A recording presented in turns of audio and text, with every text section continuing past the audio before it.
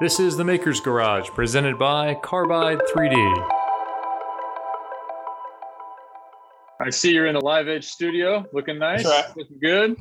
Thank you. At the punch ornament back there, what's going on with that thing? That's my virtual fist bump, man.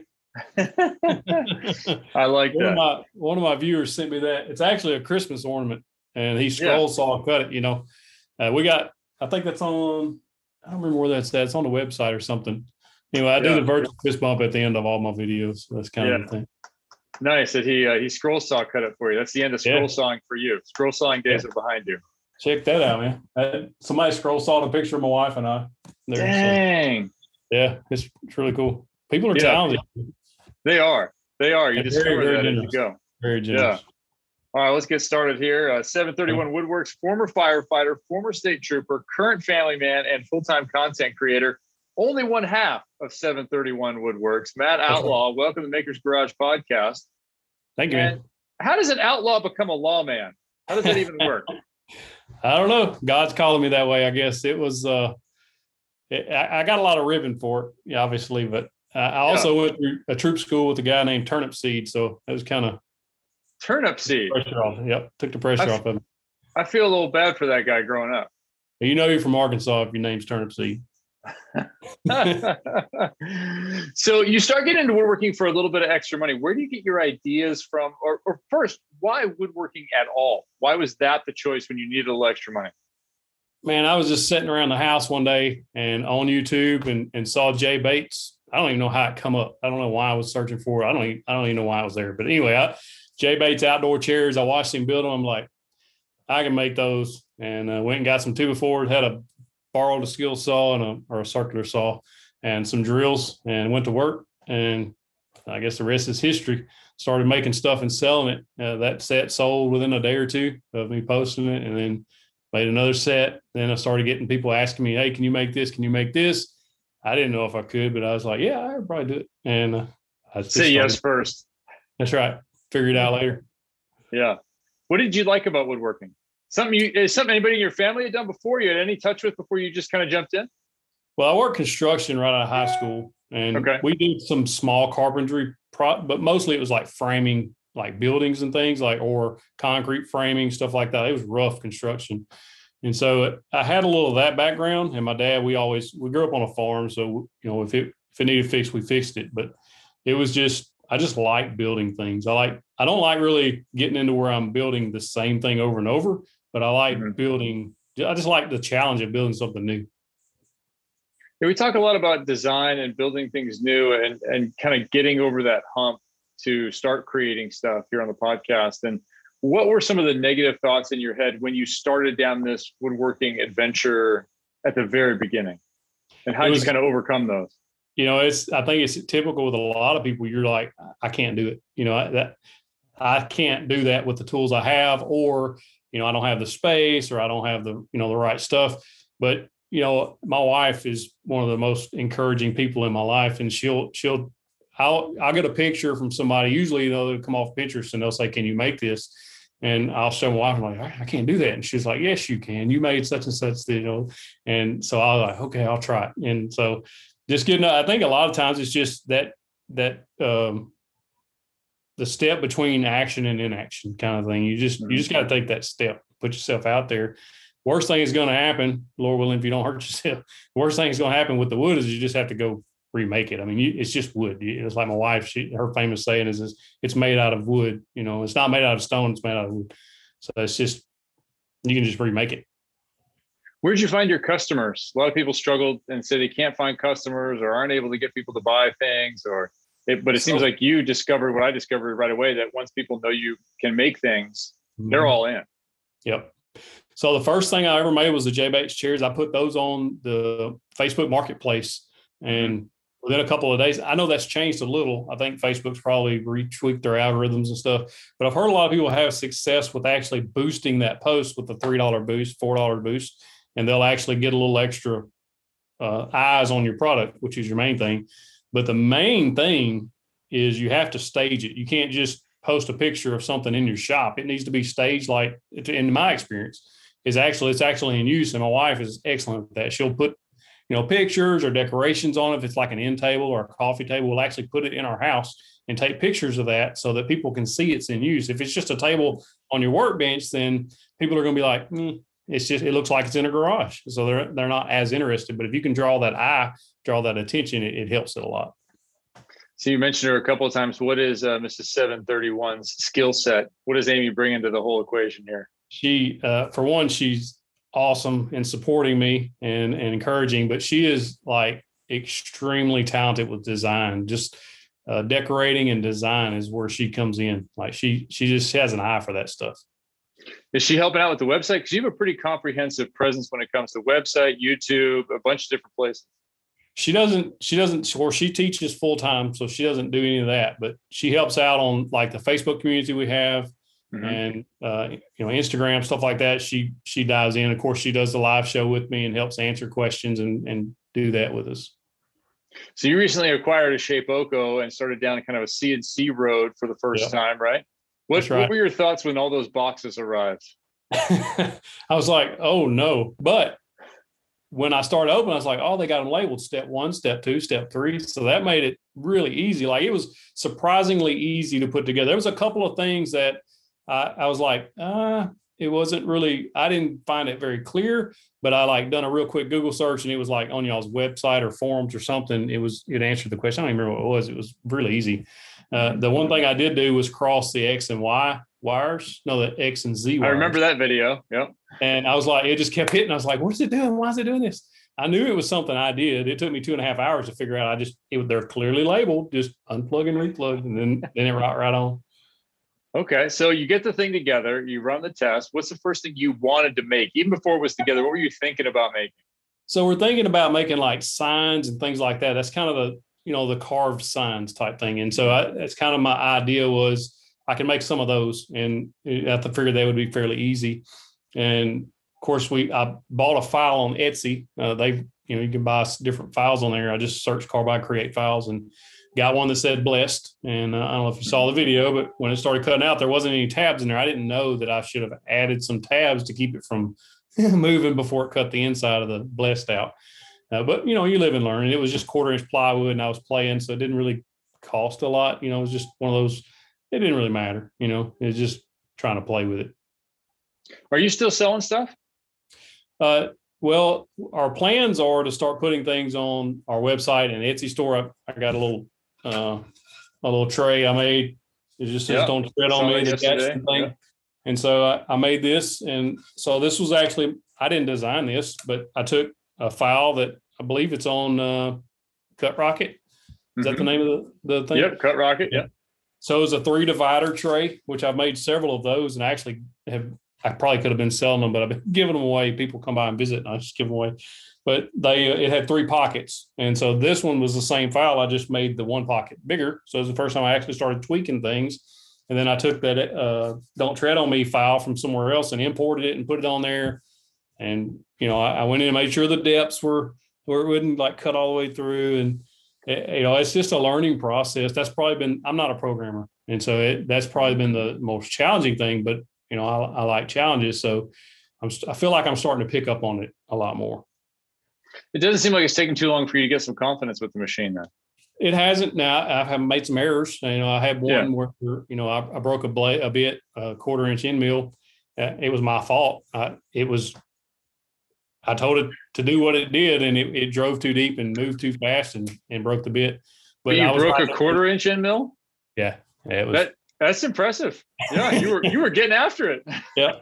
And then I was so a couple of videos back, I did a 5-game outdoor game video. And I was actually going to use the CNC to cut my 4-in-a-row game disc. And I set up and, I had 36 discs going to cut out of a 31 by 31 plywood. And I told it to go, and somehow along the way, I messed that all up, because when it went in, it went all the way down to the aluminum and started moving. I was like, oh no. Oh man. But I know you're not supposed to leave them. So I've had to where it's working in this background, and then I've been working on something else, and I can keep an eye on it, especially after I've made a couple of the same thing. I know, okay, it should do what it's supposed to do, but I can keep an eye on it from here. but I don't leave it. I don't leave it out the road and out there. Yeah. And we're getting a little slow down on the internet here. Folks also struggle sometimes with where to get ideas, how to come up with what to make, how to know what to make. How do you do that? Is it a balance of what you want to make or what you think the market wants?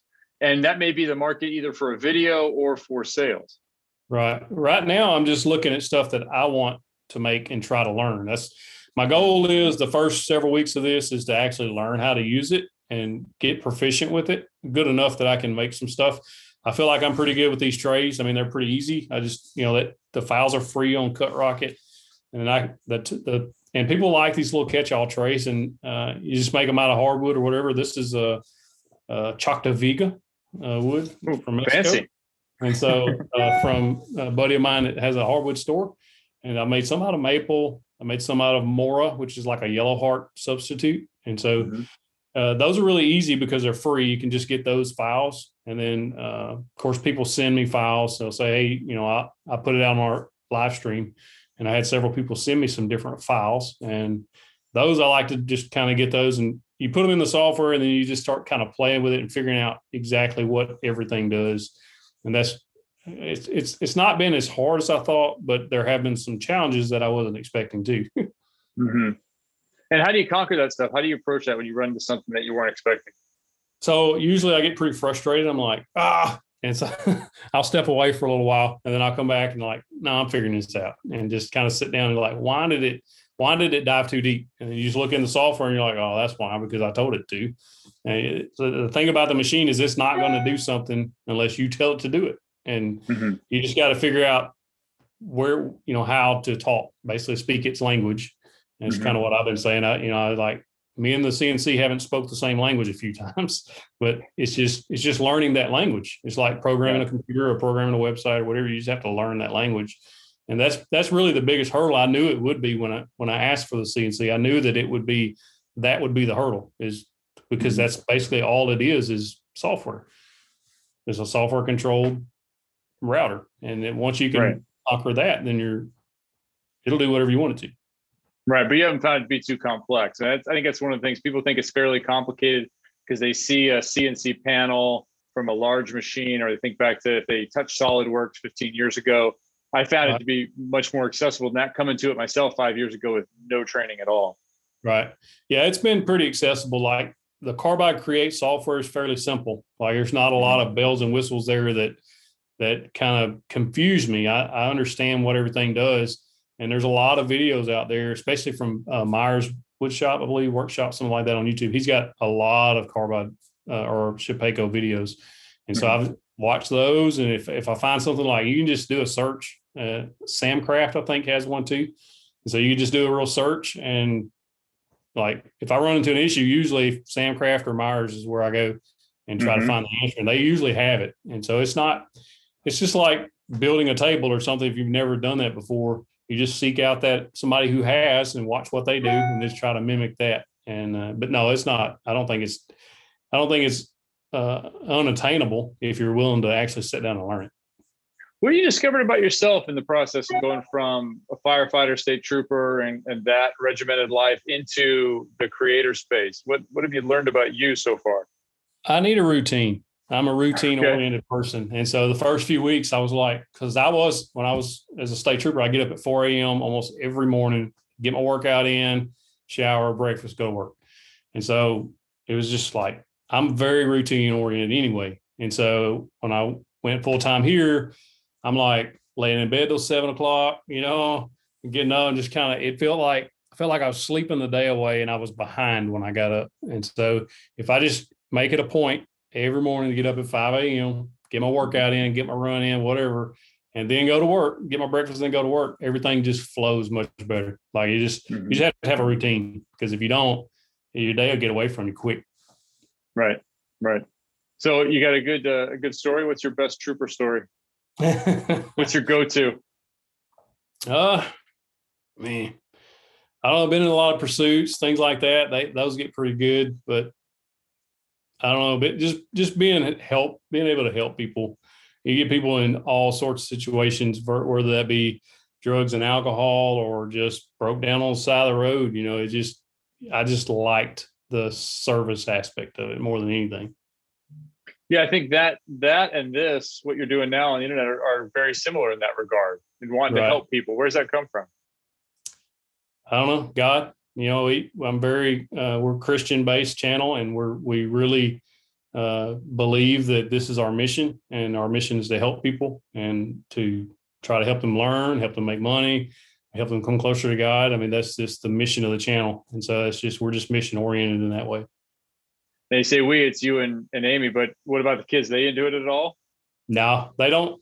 Well, Mackenzie, my daughter, she does a lot she moderates for us a lot in our YouTube, especially live streams. You get the trolls, and you got, in the community, she helps moderate that stuff. But the boys, I got 2 older boys, or she's the middle, so I got an older and younger. They kind of got their own things. They've never been interested in woodworking, anything like that. So I don't try to pressure them into that kind of stuff. I let them, they choose their own path. If they want to come in the shop and learn, I'll surely teach them. Now, you've done some 5 things that sell. You've been a lot into trying to kind of get that hook with different items. What have you found is successful? I know that 5 items that sell went huge for you. What else has worked? For video content, 5 is a magic number on YouTube. 5 games, top 5, whatever. It doesn't really matter if you can hit that 5, whatever. Just for whatever reason, 5 is a magic number. 5 ways to joint boards. If you can get into like products that sell, that a lot of those type content does well. If you've got items that sell and you want to share that, some people like to keep that stuff close to the vest, and some people don't. But if you got that kind of stuff, does really well. People are looking for other ways to make income and to help their family, which is the situation I was in, which is why I got into woodworking. And so I feel like I kind of almost owe it back to the internet to repay that, because it's helped. I mean, it is what has brought me here. And so I want to, if I learn something that sells, I want to be able to give that back, which is the whole purpose of the CNC series videos I want to do, is to find products that sell and then share that information. Say, hey, this is working well, or, this didn't work, but this did, so. Where do you want to go from here? What's next with the CNC? I just want to get better at it. I want to be able to, I would really like to get into where it helps me make other things other than like, I consider this type trinket type stuff. So this is really easy, simple, all square cuts or V-bit cut. And I want to get to where it starts batching out. So I make stove covers, or used to, that's was a big seller for me on my Etsy store. And once I got into content creation, I had to put that to the side, but I would really like to get into having the CNC make templates for those. The handles are kind of unique. And so, and people have asked me over and over about templates. So I want to be able to start batching out that kind of stuff. And I also want to be able to take it and use it to make furniture parts, to make different type builds. I think that would be interesting. A stove cover. So something just goes over the top of your burners? Mm-hmm. So it's basically like, a lot of people call them noodle boards back in the old days, but it's, I got 2 videos on them actually. So they set on top of the stove. And I know people say you'll burn your house down. I'm not telling you to put them on the stove. I'm telling you that's where we put ours. But now that's actually, she doesn't use it on the stove anymore. She uses it as a tray. It's basically a big ottoman tray. But a lot of people don't cook. I know they just don't. And so they don't use the stove, whether that be electric or gas. They just don't use it. And I always tell them, if they ordered one, I was like, if this is going on a gas stove and it's got a pilot light, don't put it up there. Yeah. But those were like hot sellers. Like I was making, that's where I got into batching things out. Like I was making over and over and over and over, and I was getting burnt out. I was like, I don't like this. But I was selling a bunch of them. I made about $20,000 just on the side on Etsy, just selling stove covers until I got out of it. But they just sit on the stove and put your salt and pepper on there, or cutting board, whatever, you can put other stuff on the base. It's just a decoration way to kind of give you some extra storage. Now that's a real number, $20,000. What would you tell somebody who is kind of on the fence about buying a CNC or getting into woodworking in general when it comes to the cost of tools and that whole, I don't have that tool, I can't afford that tool? What would you tell them about tools and acquisition and cost? So the way I've always done it is of course, I started out borrowed tools. I borrowed a skill saw and some drills, and I knew I needed a miter saw to make those accurate miter cuts. And so I would just, every time I would sell something, I would go buy them more supplies to build the next thing that I could build with those tools until I made enough money to actually go and buy the tool. And I've done that through a bunch of stuff. Like if I want it, I save up for it and buy it. You know, you kind of put that money to the side. If you think of it as its own thing, it's its own, your business is your own thing. And while you can actually pull some money to help your family, if you want to grow the business, you have to reinvest into it. It's no different than the YouTube channel. If you don't reinvest into it, it's not going to grow.